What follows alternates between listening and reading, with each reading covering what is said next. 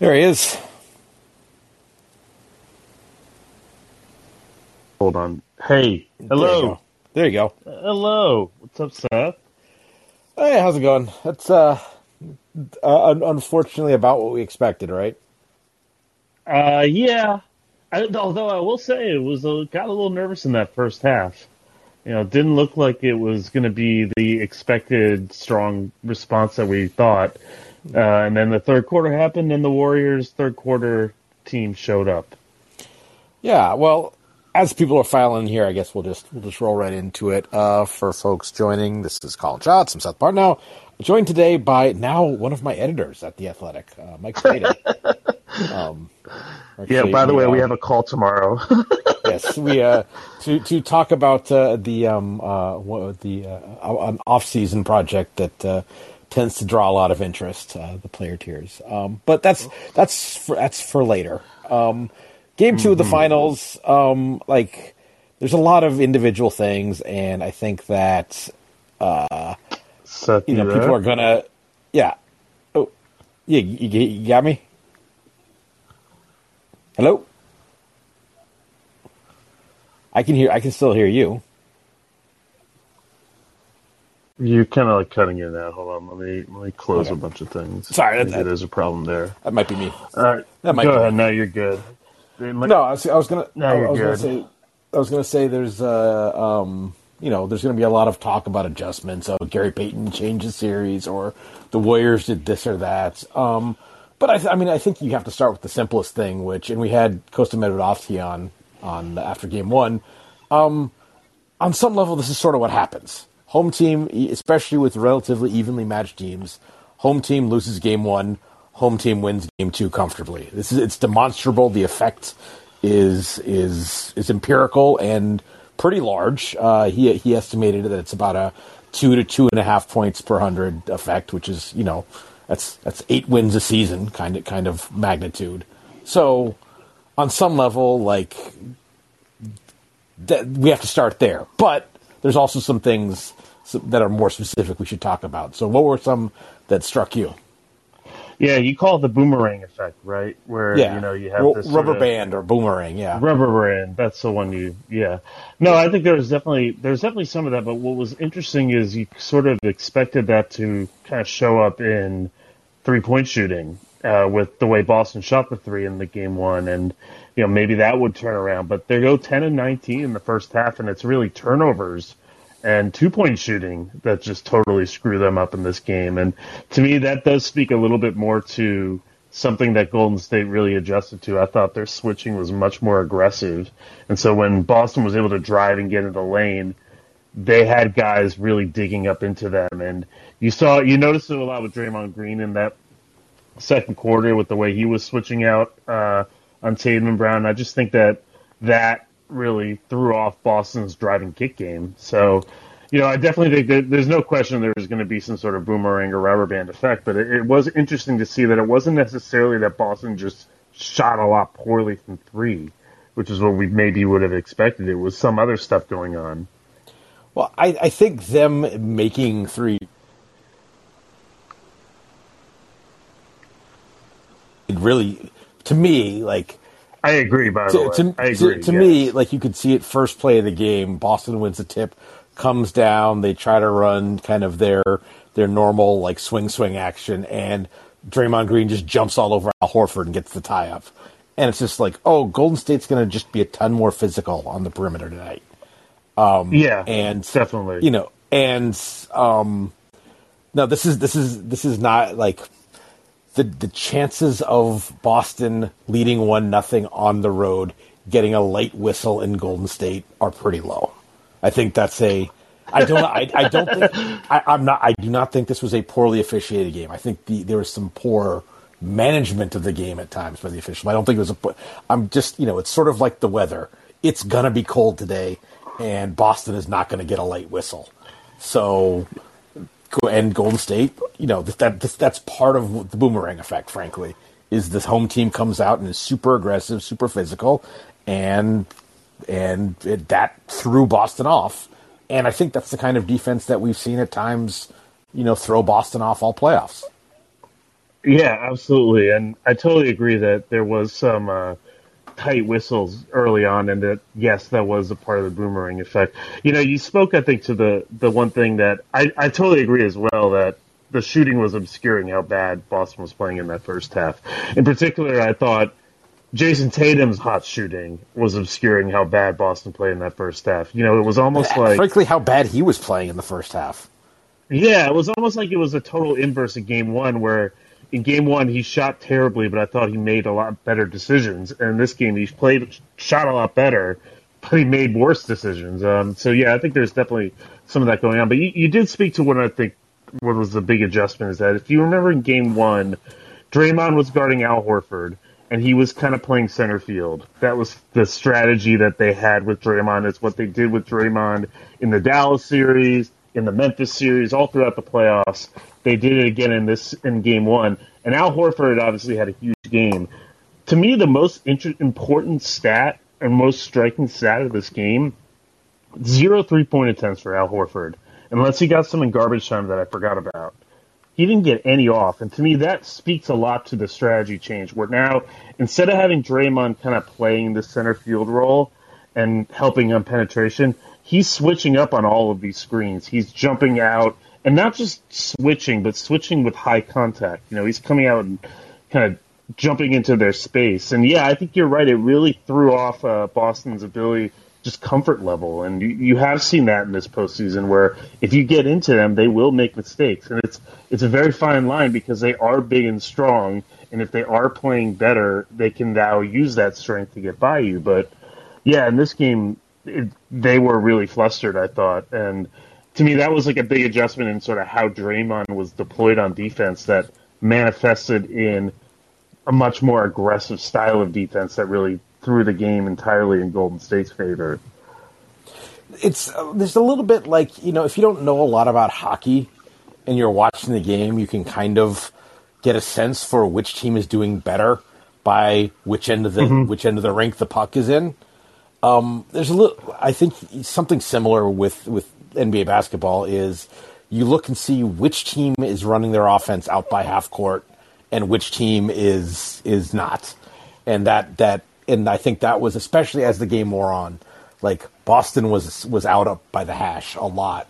And Golden State, aside from, the couple of times where, Steph or Jordan Poole hit really deep threes, they were, running their offense at the arc, getting penetration, and, basically using the whole, forcing Boston to rotate and defend, and not having to rotate and defend themselves. Yeah, no, definitely true. And I agree that, and certainly in Boston's case, this is another, I thought this in the Memphis series, and I think this is true in this series as well.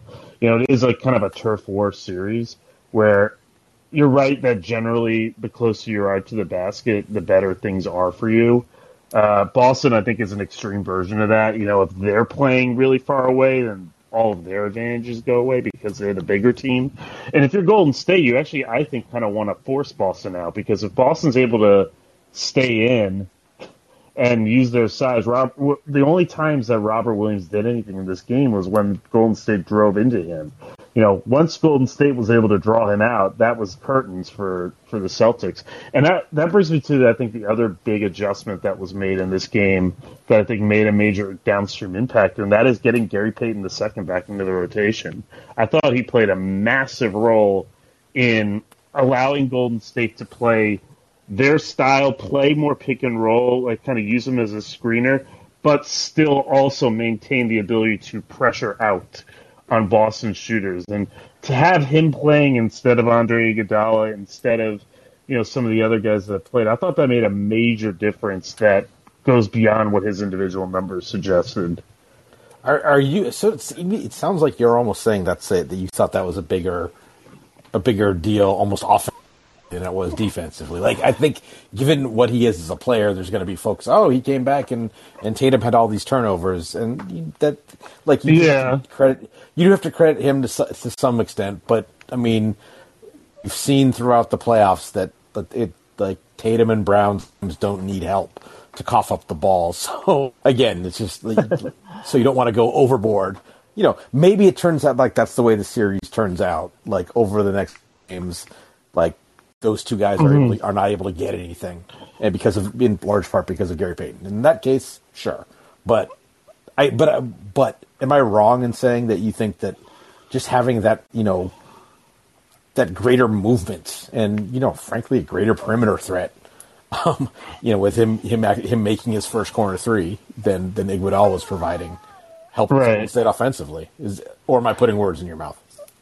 Well, it's interesting. I think we talked about this the last time we had a podcast, where you're almost like kind of the league is now moving into like sort of a post half court game or a post separating those things out, offense and defense. And I think the value that Peyton provides is you get those defensive advantages where he can push out relative to Iguodala, but also relative to kind of having to play Looney and Draymond all the time together. So now you can play Peyton and Draymond, and you now get those like advantages on defense. But because Peyton is also a better short roll playmaker at this stage, and because he's smaller and thus he's probably guarding him differently than you would guard Iguodala, even though they are similar types of shooters, plus you get some better ball handling at this stage of his career, you're able to kind of get the defensive advantages without giving as much up offensively. And then you also kind of throw in that Peyton's running the floor better. I think that first foul call that was maybe a little questionable that Jaylen Brown had on him, I remember circling that play because Peyton made a great closeout on Derek White, got back into play, and then once the ball was missed, he's tearing down the middle and creating a transition opportunity. That's the type of thing that Andre can't do anymore at this stage of his career. So, if it's offense or defense. I was going to say, plus if Brown was that close, he would have just thrown the ball back out to the perimeter instead of attempting a layup anyway.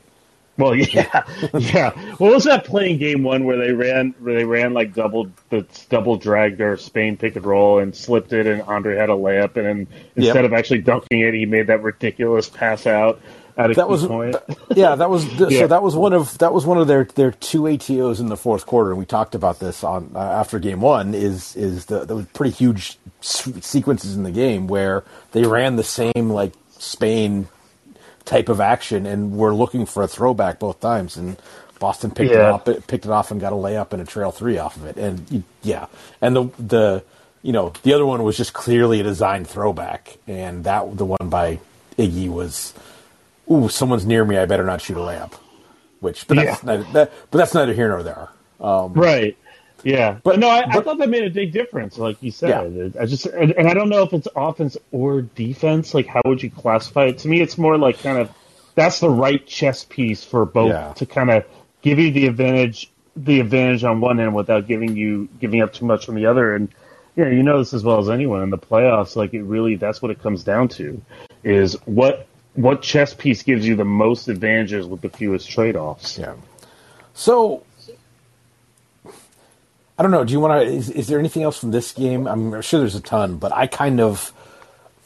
it's funny. This is another one of those blowouts where there's a lot of focus being on, how Boston defended Steph in the pick and roll and blah blah blah. This is a game Boston lost on the offensive end.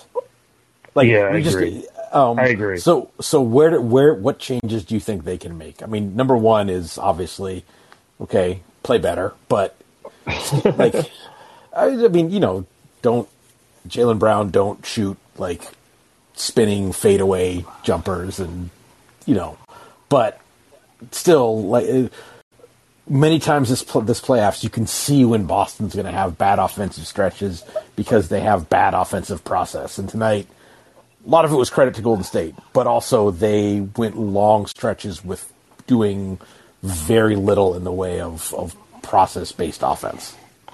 Yeah, no, for sure. And like, this is you see all this so much. This, in some ways, this is very much reminiscent of the Miami series. It's a lot of the same issues where you have a team that starts to press up on you, where you have a great downhill driver, and they're just going to push you further and further out.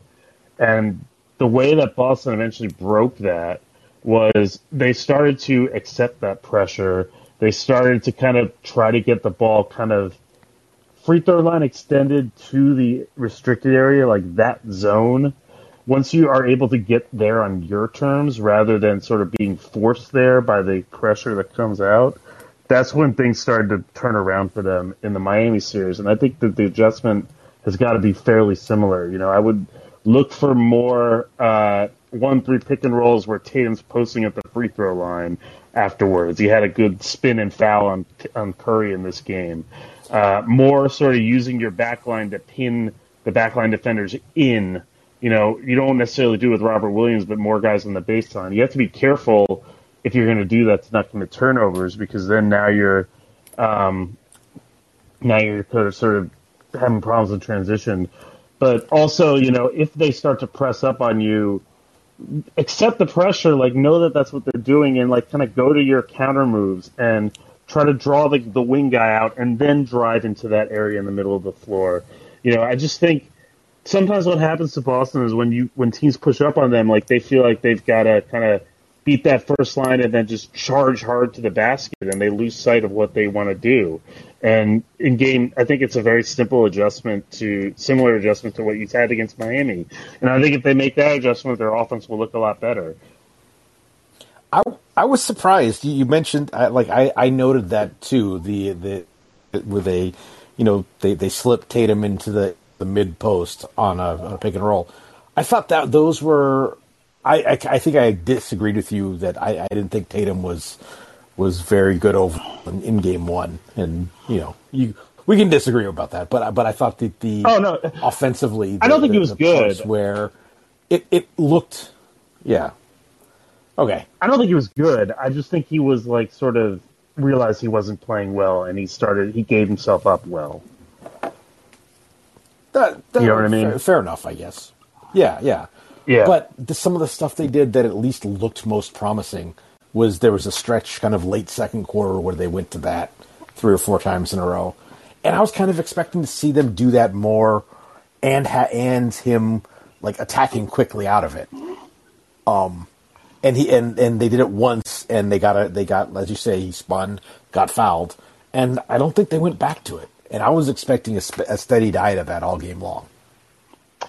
Yeah, no, I think this is one of the problems that Tatum can have, is that he can do so many things so well that you sort of wish that sometimes he would just do the one thing he's really good at. He has so many skills, and you just want him to sort of be more direct, and he does survey a lot, and he does sort of try to make harder plays when he needs to make simpler plays. The other thing, though, and I think the Warriors get a lot of credit for this, is it's not the reason that they couldn't set up that 1-3 pick and roll that easily is that when they would run these screens to switch, the Warriors wouldn't just switch low underneath the play, which is what they were doing a lot in game one. They would come out and they would jump to the right side or even the left side, whatever side was going towards the baseline. They would come hard out there with a high jump on the switch. I think they call this in the league a contact switch, where you just don't want to give any room underneath for someone to shoot the ball off the switch or anything like that. They come out really hard, and that throws the timing of the whole playoff if you do it right.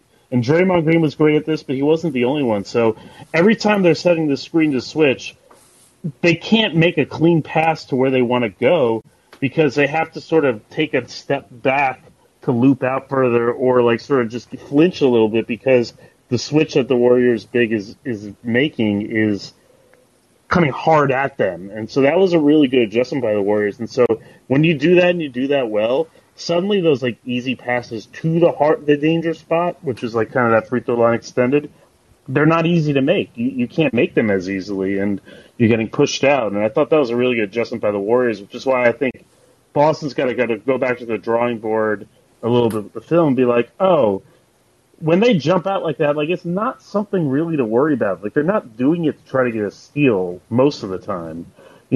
We can be prepared for that. We can make a more controlled dribble back, and we can change the timing of when we try to get the ball to Tatum in those spots. That's the adjustment I think they're going to have. But, that to me, I think is the biggest reason why, if you're wondering, why didn't Boston go back to that? I think that's a huge reason why, is because it is a timing maneuver, and when you throw off the timing, suddenly you can't get to the spots you want to get to. It sort of is a a chain reaction going on down the line. Sure. What do we make of? And I don't know where it ended up because I kind of stopped once the game was sort of over. I don't know exactly when we can, say garbage time started. But at one point, I think late in the third quarter was when I looked at this. Boston was 7 of 29 in the paint. Yeah. You had, I think, what was it, 9 of 33 from 2? Like, yeah. You had, like, a stat that was tweeted out. Yeah, no, and they, I mean, and a lot of their non-paint twos were pretty terrible looks. They, those, okay, Golden State just played great defense, and certainly, Golden State protected the rim very well. At the same time, like, what's that about? Is that, Boston shying away from contact? Is that them being forced into a lot of late clock desperation? Like, that is it's like the 3-point shooting is the swing. This game, it seemed like the paint shooting was the swing because at that same time, Golden State was something like 18 of 33 or something like that. It was like the invasion in the game was basically Golden State making a ton more shots than the Golden State scoring. The scoring crew at Golden State is screwy enough on at the rim or not that it's hard to say whether that meant Golden State was getting all the way to. And I think they were. I think Golden State did get a couple more dump offs at the rim, but I still focusing on like it's a team that's not like rim protecting monsters. It seems like that's something Boston should be able to better. Yeah, no, I mean, I think you're right. I mean, also, by the way, those numbers were with Golden State, like, smoking all those layups early, so it could have been a lot worse. It wasn't like Golden State, like the Wiggins missed a couple at the rim, Clay missed one right at the basket. So, yeah, I think we talk about this with turnovers, too, and I think it's very much sort of the same type of thing with a lot of these misses. Sometimes where you miss tough shots because you've had to work so hard with the body digging into you the whole way down from when you've gotten there that you're off balance. And you just kind of, all your space that you're jumping up to shoot is cramped. And I think that's the other effect of kind of jumping out high on those switches is that when guys like Brown and Tatum are going downhill and they're trying to get by, like the Warriors are just like right in their sort of landing and leaping space. So those are tougher shots, and it's not really rim protection that it's not like they're starting to finish over somebody, but it's almost like someone is coming underneath them, and that's throwing them off. And I think that's the same reason they commit a lot of turnovers too. Is when they drive and they're the Warriors are able to ride them from behind and sort of kind of come in there in space. Those missed shots of the rims are effectively kind of turnovers forced by the primary defender, with the way the Warriors were playing. And I think a lot of that comes down to, again, for this Boston in Game 3, just you got to know that that's something that's going to be there. That's what they're going to try to do. They're going to try to cramp that space. So change your body angles a little bit more. Be more under control, and those shots will start to fall. So I think it's actually a lot like kind of the same thing with the turnovers. And also because you drive, you miss those shots, now you're stuck underneath the rim and you're triggering the transition game. So in some ways they're kind of essentially turnovers, some of those misses, and it's just the line is so thin, between I said this at the start of the series, and I think it's true really here, and it's I think going to be increasingly true across the league. The line between like sort of good driving or good offense, where you're kind of punishing using your size in mismatches and making the right passes to the right shooters at the right time versus just being a little bit off. That line is so thin and has massive ramifications on how all the shots go in and then what happens the other end, because Golden State is just so good at punishing you on the break. So I just think that the line is such a thin thing with the 2-point shooting. Sure. You say that, and it's funny. Again, this is another thing we talked about the game a little bit. Golden State didn't really get much first half.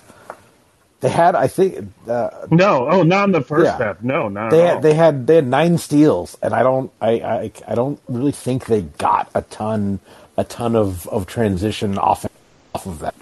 Sort of like, Boston's offensive process was bad, but they made some threes, and their mistakes didn't get punished as much, and so that maybe made. This is maybe hindsight being 2020 with seeing how the rest of the game went, but those things maybe normalized in the second half. It became a completely comfortable Golden State win. Yeah, I think that's definitely something that happened. I mean, it is interesting. I mean, I definitely put this in my notes. I was like, man, Golden State, when they get these turnovers or misses, like, it's a slog to get up the floor for them in the first half. And then in the second half, it just wasn't anymore. I wonder if part of that is, like, you think sort of counterintuitively about this, but I've always believed that, the Warriors, if you're going to defend the Warriors in transition, what you don't want them to do is to pull up and shoot those pull-up threes and to kind of get that space where they're coming off a screen and they're shooting those. Steph shooting a pull-up three. Clay had a big shot, one of the few he made where he was curling off a screen and like the secondary transition, he hit a three and they forced the timeout. I thought that was a really big play. You can almost live with like Golden State trying to drive at you if you're back. What you can't live with is if they can get those threes. It's like kind of a weird counterintuitive thing with them. And in the first half, like the Warriors were not generating the threes on the break, but they were sort of driving. In the second half, they got those threes. I mean, they did miss a ton of layups in the first half. That's true. They did miss a couple. Yeah. So, series tied 1-1. I would say there's a couple worrying factors for both teams, and I kind of wanted to go through some of those. Mm-hmm. Robert Williams doesn't look right at all. He's been on the injury report basically every back. The Daniel Tice minutes have been so bad for Boston. Yeah. How concerned are we there? I'm pretty concerned. Also, the other reason I'm concerned beyond that is in Game 1, the Celtics made it work because their smaller lineups were just so dynamite. Lineups where they had either one of Al Horford or Robert Williams on the floor, not both, I think were really what caused them to win the game.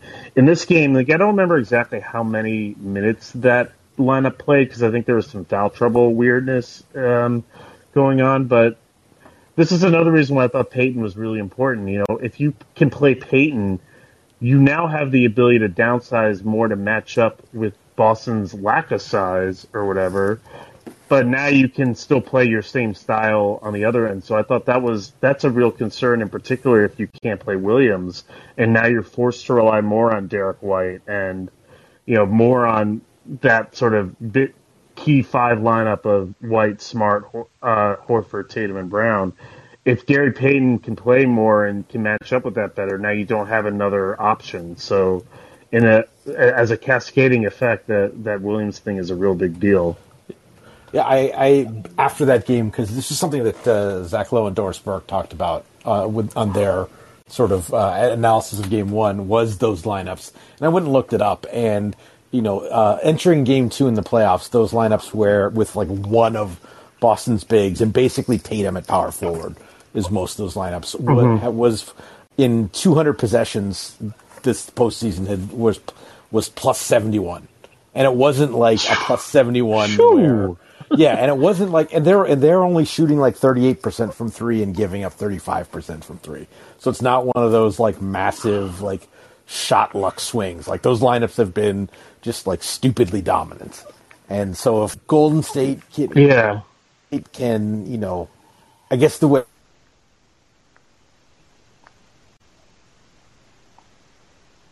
I think that exactly. does take away an advantage that Boston looked to have.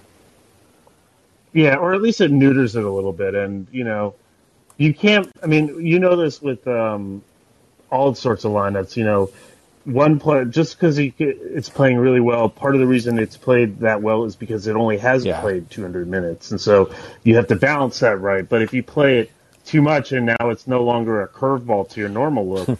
It just changes the a Matt whole lot. Bonner corollary. Yeah, and you wrote about that in your book. I remember. So for those who don't know, corollary, that's exactly it. For those who don't remember, Matt Bonner was a an early stretch big who played for the Spurs. Got about 15 minutes a night, a darling of plus minus systems. And he's like, well, because Greg Popovich is smart, and when it's going to be an advantageous situation. So that's why he looks so good, because it's times when the other team is playing a slow big who can't punish him and can't contest him out of the three. And so, these lineups are like, I think that we give Udoka credit because he's kind of seen, okay, this is a situation where I can use that lineup and we're not going to get, we're going to get good stuff and not get beaten up on the other end. Like, I don't think they would have. I would have to go back surprised if they played those lineups on the floor. Yeah. I mean, the other thing, too, this is what the pool party lineup for Golden State has discovered throughout this playoffs, which was such a promising, is this a new death lineup? But as it turns out, you play certain teams in certain situations, like now you're in a liability and you can't counter off that lineup.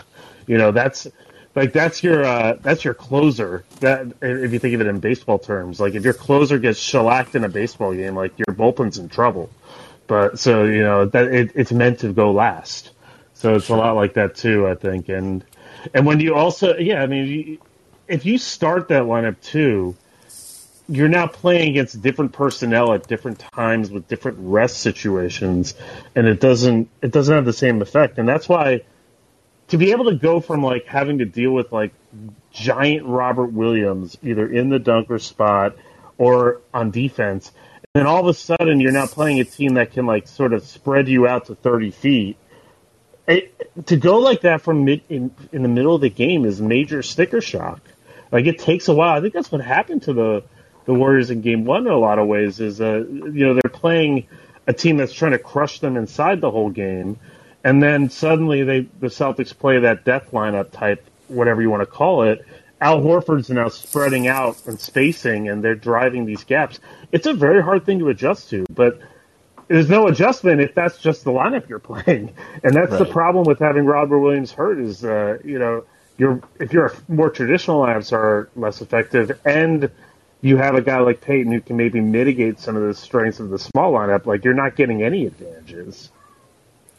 So I don't want to harp too much on Klay Thompson. He's shot poorly. It's just he hasn't been. It's sort of you kind of take what you get from him at this point. How have you thought about what Andrew Wiggins has done so far in this series? I thought that he hasn't been nearly as effective, first of all, as he was against Dallas, where I thought he was kind of the key player in that series. Just attacking Luka Doncic. It's a whole lot different to when the weak point is Robert Williams or even Derek White or Marcus Smart or whatever you want to call it. I liked his approach a little bit more in this game. I thought he did a good job trying to get to the rim. He missed a couple layups. Thought he had a couple really good offensive rebounds. I think that's nice. I think they need him to play like this. But I also think that it's not a series where you're going to get as much out of him as you got in the Dallas series. So I think if he can play like this, I think that will be helpful on offense. And then defensively, this is another, I think, again, the cascading effect of Payton is that it sort of makes Wiggins' life a little easier when you're not playing those two big lineups. That's why I think Payton is such an important piece, where I think in game one at times, Wiggins was the only kind of really good defender when Boston went small, and I think that really hurt. So, yeah, I think that's sort of where I'm at with him in that respect.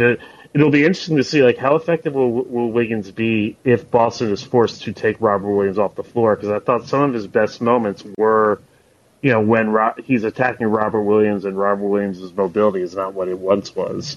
So what happens if more of those minutes are Grant Williams or more of those minutes are Derek White. That could be really important. And I know you don't want to harp on Clay. I think it makes sense. Like he seems due to have like just a game where everything goes in. So I think that's probably why you're not harping on him. But there is like a downstream effect where if Clay is this erratic, it adds more to Wiggins' plate, and I think ideally you don't want to put as much on his plate. And that also it does lead to, because I think it's fair to say he hasn't been great defensively this series, and if he continues to shoot poorly and frankly take some pretty bad shots. Like even, he was attempting to shoot his way out of it during garbage time of this game, and those don't really count to me. But even during the competitive portion of the games, some pretty mediocre looks. You do wonder, given like the trust that Steve Kerr has tended to show in his guys, like that's a big call to make, and I wonder what to bench him, you mean? Yeah, or to just yeah. I don't know if bench him, but certainly like pull way back on his playing time. Yeah, I think that's a hard sell at this point. I think if you were going to do that, you would have done that when Jordan Poole's playing super well at the beginning of the season, and yet Clay is still going right back into the starting lineup in his first game back. Like that was the time. Yeah. So I think at this point it's probably too late. I mean, the one thing you could do is, Clay does take his normal rest time, when he takes it. So maybe if that lineup has a really good first stint with Clay out of the game, like maybe down the stretch you play like we're going to what was working card. But that has to work first. And I mean, Jordan Poole had a better game, but there's still all sorts of problems that he has in this series that are still unresolved. And you just wonder how much stock do you put in. Like he certainly closed the third quarter, but there's a little bit of front running aspect of that as well. Yeah, absolutely. So folks in the audience, if you got questions, please raise your hand. We'll get you up on stage. I wanted to spend a couple minutes in praise of Kevon Looney, if we can. I think sure. I think he was noisier in game one with the offensive rebounding, especially in the first half. I thought he was pretty good tonight. Again, like very defensively, like he's been an unsung piece of of a lot of the best of Golden State's defense all year, and I think he was a huge part of that tonight. Again, you get situations where he ends up switched out on whether it's Smart or Tatum or Brown or whoever, or Derek White, and it's like, oh, we got their center on an island, and he's staying with us, and we just took a tough fadeaway. Yep. So, yeah. No, he's good. He's a good player. As our Anthony Slater had a great piece on him during the Dallas series, where they say what was the saying that he had? Not on him or something like that. What was I really should, when I cite an article, I should actually have it open so that I know what the hell. It's okay. You're new to the Athletic. You can't have everything on a string that way. It's it's still training camp for you. You didn't get a full training camp. Look, man, it's the playoffs. No excuses. Here, I'm pulling it up now. Wrong guy. That was it. God damn it. I'm sorry. Sorry, Slater. It was a great piece. But yeah, no, I think you're seeing the same thing. And I don't know. I noticed it more in game two. It felt like there were more of those situations where Boston was like, ooh, it's Kevon Looney. Let's go at him. And wrong guy. That was the theme of the Dallas series, it felt like, was all these times where Dallas tried to attack him. And then, particularly in this third quarter tonight, I felt like there was plenty of those. Yeah, and they're let's go at him. I wonder, why that happens. I mean, how much of it do you think is the players just having eyes too big for themselves and not realizing who they're going against, or is there something that the Warriors are doing to kind of almost bait those situations? No, again, I think that, I said, it's we got James Harden's a bad defender, and I got him in the post. This is awesome.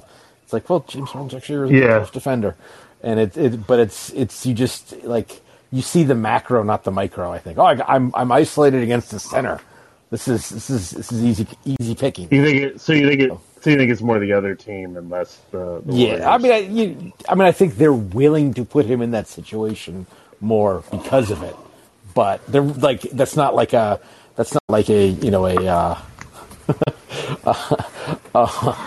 my college coach who recently just retired. I still remember trying to get blind screened or something, and you just need to get someone's attention. It's like help fire sharks, and so it's not like yeah. It's not like a sharks situation when Kevon Looney gets. I don't even think that's a term anyone else used. I think it's just something he said one day in practice, but it stuck with me for 25 years. Yeah, sharks. Wow. Not speaking of, there's no segue there. Charlie, you've been waiting very patiently while Wax historical. I love a nice historical wax. I was enjoying it. Hey, I'm calling in quickly with a question / praise of Milwaukee native Kevon Looney, and then I have a regional question for you, Seth. But can you guys remember a player's hands improving to the degree I used to be nervous when he got the ball, and I don't know if he was. It just seems like his hands and his sort of feel for the game. I know Marcus Thompson had that article recently about working with the Warriors coach from Serbia on box out. But he just seems like hands seem like an innate, you know what I mean? So yeah, there's kind of there's some players have bad hands because they're not coordinated. Some players have bad hands because they have small hands, and some players start with bad hands because they aren't strong enough yet. And okay. I think that Looney came into the league pretty wiry, and I think he's probably gotten a lot stronger. And I think that's contributed to him having, the same thing that lets him wedge himself in and get offensive rebounds has probably helped him, be more secure with the ball. Interesting. Okay, that makes sense. Didn't he have a shoulder issue his first year? Didn't he enter the league and there was a major shoulder issue? I think he might have had issues with both shoulders, come to think of it. Yeah, and hips as well, if I remember. But just joints, just important joints is all. Yeah, that speaks to a core body issue, where if you get the core muscles to be a lot better, everything else sort of improves alongside it. So to Seth's point, maybe it's just. I mean, the thing that's striking to me is that he's dunking the ball more. He looks like a different offensive player. Yeah, but of course.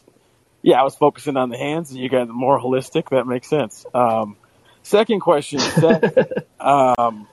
So watching, of course, Looney, Poole doing his thing. Juan Toscano Anderson went to Marquette. Hauser comes in the game and hits a three.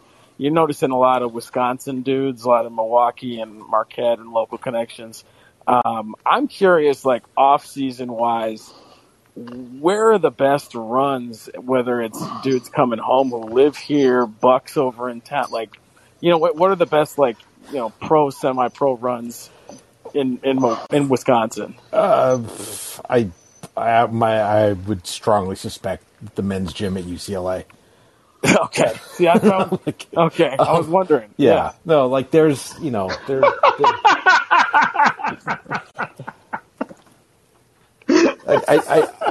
don't think that UCLA and Milwaukee. See, I was like, is there a secret UCLA near the Mars Cheese? No. I think those played in Milwaukee is what okay. I think. I didn't realize gerrymandering was bad in Wisconsin. I mean, that's a whole other show, and we can go there, but let's not. There's other networks for that. Yeah, okay. Exactly. All right, appreciate it, guys. Right, thanks a lot. I'm probably going to butcher this name, so apologies in advance. Daniil? If you want to hit the mute button. Can you guys hear me? Yep. Yeah, so it's spelled weird, but just pronounced Daniel. Okay. Sure. Yeah. Sorry. Something I'm kind of curious about your guys' thoughts is, some of the Bielitsa minutes. Obviously, I don't think he was particularly good on there, especially when they were running actions at him and they had to make him rotate or defend quicker guards. But when Tatum went one-on-one against him, I actually didn't hate some of those minutes. It feels like Tatum usually, like on the first move, was able to beat him, but because he's kind of slow and methodical, Bjelica is able to kind of catch up to him when he tries to the rim and contest well enough because of his size. I kind of felt like if Tatum maybe rose up after that first move to hit the mid-ranger, it would have been more successful. But some of the one-on-one stuff, especially against Tatum, I thought he was pretty successful, and I wanted to get some of you guys' thoughts on why that was, maybe.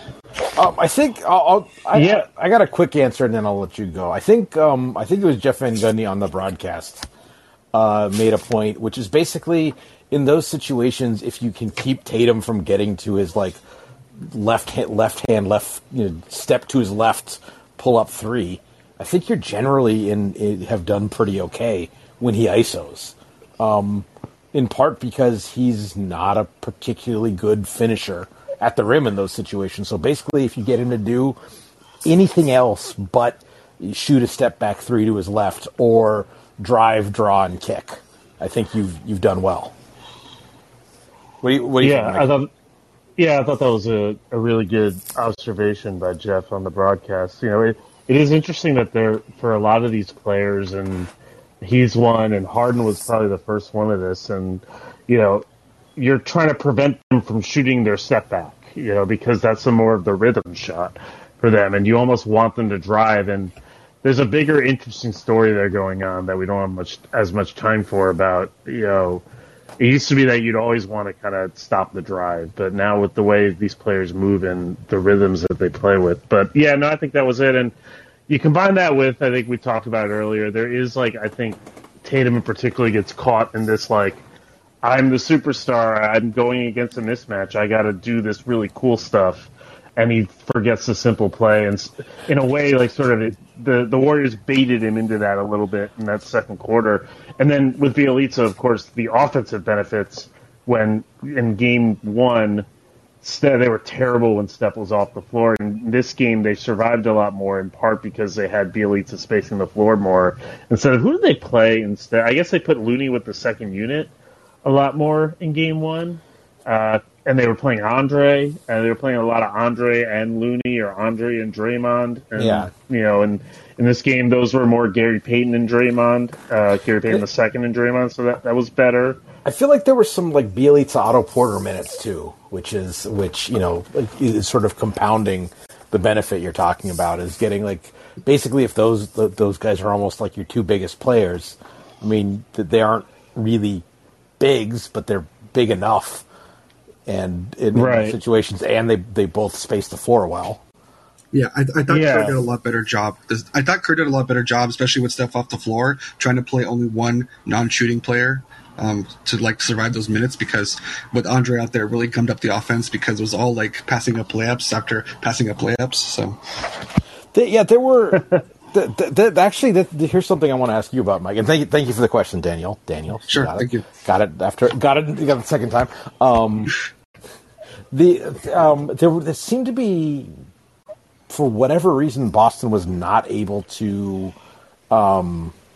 just leave Draymond alone quite the same way this game that they were in game one. What do you mean by leave him alone? Well, there was maybe it was Robert Williams being less effective or whatever, but there were just a lot of situations in game one where it seemed like Golden State would run an action and the release would be kick out to a wide open Draymond, who'd dribble right down towards the basket, and there'd be two guys waiting for him, and they wouldn't really get anything out of it. I have a hard time. He threw up the one duck from three, but other than that, it didn't even seem like the ball was finding him spaced out with nobody caring about him on the perimeter nearly as many times in game two.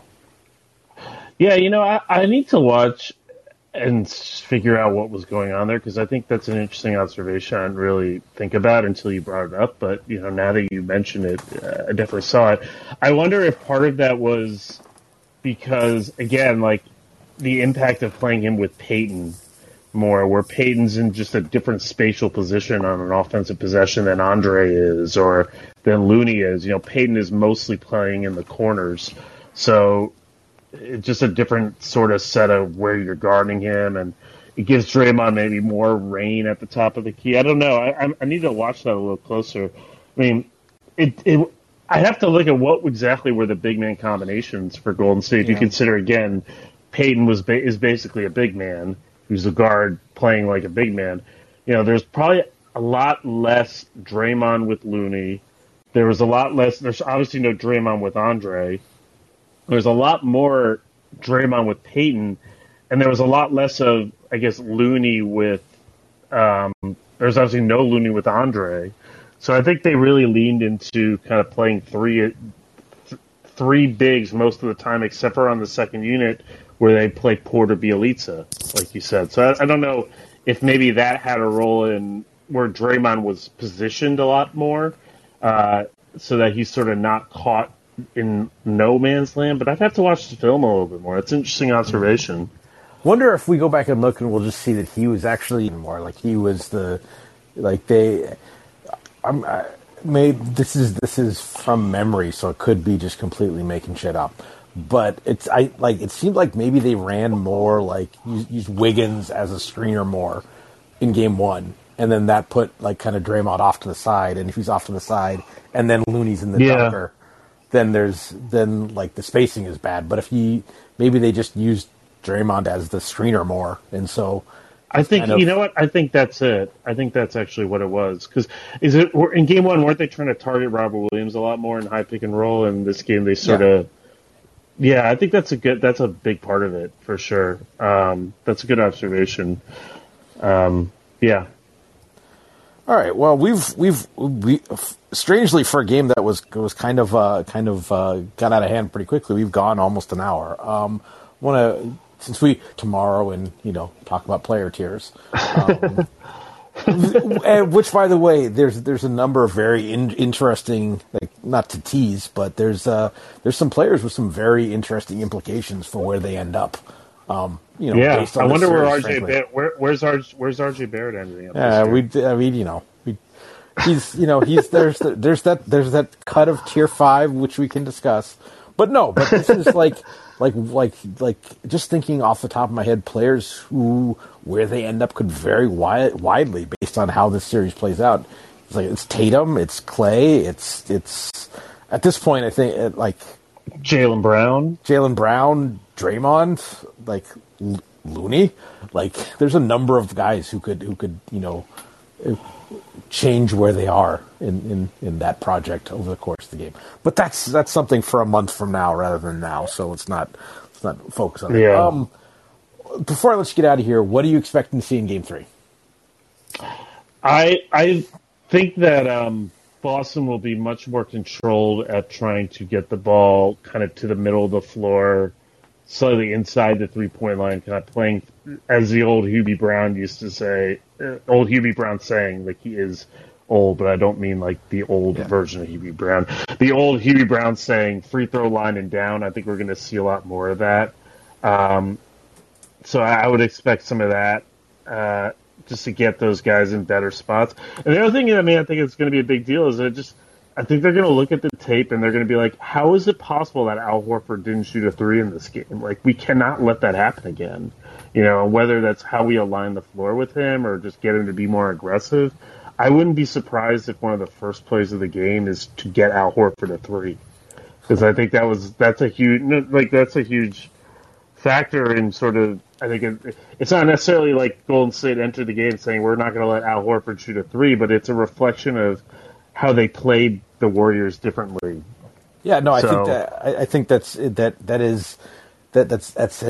benefit, a side benefit of kind of sort of the jumping everything on the perimeter that they did, from the start of the game. Yes, absolutely. Yeah. So to me, that's the big adjustment is Boston's not seeing that per game, so I would expect them to kind of know how to deal with that. Maybe they'll take sort of more steps out when they do that. Maybe the guy on the ball will be more aggressive trying to attack those. Maybe they'll try to decline those picks some way, but they're going to do much more to try to get the ball kind of free throw line extended in some capacity, whether it's trying to drive that space or whether it's trying to post that space a little bit more effectively. That would be the big adjustment I'd look for. And then I think that will start to take care of some of the defensive adjustments. Like I actually don't know if we're going to see a whole lot different in how they play the Warriors defensively, because so much of what the Warriors got was like off the Celtics' mistakes. I mean, I think they'll certainly if Daniel Tice is in the game, I imagine he'll be up to the level on Steph pick and rolls rather than back. That would be a good start. Yeah, but that was like 2 plays that Boston's defense is not what lost them this game. So I agree with you 100%. Question. Very last thing. It's a little harder coming off of a win. Like, we did great, we won. But there are things you could like. There are things Golden State could do better as well. What tweaks can you foresee them making to try to turn the screw a little bit? I mean, I think the number one thing they're going to try to do is figure out how to get Klay Thompson not to shoot 4 of 19 or whatever he shot. Both halves of that, I would think, actually. Both the 4 and the 19. I wonder what they end up doing. It's going to be interesting because I think they tried to run him off a lot of curls, and Boston really forced him inside the three-point line on a lot of those. I wonder if maybe they're going to try to get him more shots from further away, and so maybe that opens up space to drive those closeouts a little bit better. I mean, I think they probably should get him less shots, obviously. Yeah. But in the post, never. Yeah, no more of that stuff. I mean, that wasn't good offense before his injuries, and it's certainly no better now. No, it was a nice homage to do it in front of Mark Jackson, though. I think that was nice. But I mean, even as well as they play, like Poole and Clay really didn't have good games again. Like I think that's the key. They got to figure out a way to get those guys more shots better. And I don't know exactly what that is. I'd have to look back on it, but they're not winning another game in the series if those guys are that bad again. I wonder if you mentioned that they seemed like a little bit of a slog. I wonder if offensive tempo is something that I would, and that I don't know if that means like Steph head manning the ball more or what, but I just them playing with a little more pace is the wrong word, but just like really getting into stuff fast. Yeah, half-court tempo, really. Is what you're talking about. Because obviously they're running. But see, that's the interesting thing about this series is that, the Warriors ran a lot more pick and roll with Steph in this game. They were much more intentional about just sort of centralizing the ball in his hands. The effect of that is that Clay and Poole don't play as well. So it's going to be interesting to see how Steve Kerr manages that. Where kick and roll with Steph is probably your best bet to get a lot of buckets in this series, your best advantage because of the way Boston switches all that off-ball stuff and closes space. But you don't want to do it so much that you take Poole and Clay out of the game. That's going to be an interesting balancing act, I think, for Kerr. Also because if you're putting the ball less in Steph's hands, you're opening yourself up to Boston's kind of holding, clutching, and grabbing, and just all that stuff that they do off the ball. And that makes everybody ineffective. So it's going to be an interesting, existentially, it's kind of an interesting question for Kerr, where, how much do we lean into Warriors ball versus put the ball in Steph's hands? That's going to be an interesting balance to track throughout the rest of the series. Sure. Well, Mike, thanks a lot Mike Prada. Thanks for coming on. Last thing before I let you go, I know seriously. Holy shit, man. This is for you. This is for you. I know. I'm messing with you. I just think it's funny. It's like, I almost forgot. I almost forgot, and then I saw your avatar. You got a book coming out. I do. Yes. Tell people what it's about and where they can find it.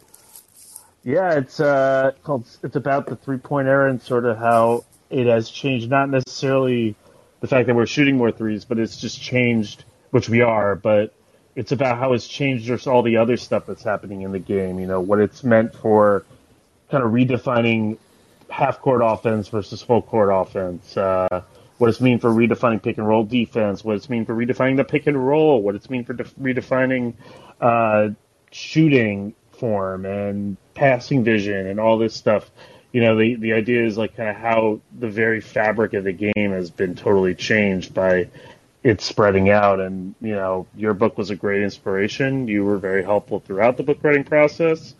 I'm sure we'll be in touch some more. So if you like Seth's book, I think it's a really good companion. Less about the analytics about it, but more about sort of the gameplay. They're really good kind of pair them up together. I think it's really a really cool thing. It's out November 1st, but you can pre-order it now on Amazon, on allbookshop.org, and all your other cool stuff. And I'm really excited about it. I've been putting the finishing touches on some kind of cool little spatial graphics that I'm really excited to unveil in there. So yeah, should be a lot of fun. Should be a really good read for everybody who's kind of curious about, if you're one of those people who's like, I don't like the way the game is played now, or they shoot too many threes, or Seth and I, our favorite criticism, everybody plays the same way. This book will be for you. And, and pre-orders really help authors, especially first-time authors, so I'd encourage people to do that. Mike, thanks a lot for joining me. I am back on whenever we're playing game. Like, I don't even know what day it is. Whatever day we play. On Wednesday when we play Game 3, I'll be back shortly post-game there with Raheem Palmer of The Ringer. Is gonna join, and we'll chop it up and break that game down the same way. Thanks for listening. Thanks to folks who had questions asked, and we will talk to you. Sorry, one more thing, Seth. No. Oh, no, one more. Okay, yeah, sorry. All right, well, thanks. I was just kidding. All right. Everyone have a good night, and I'll talk to you all on Wednesday. Thanks a lot. Good night, guys. Thanks for having me.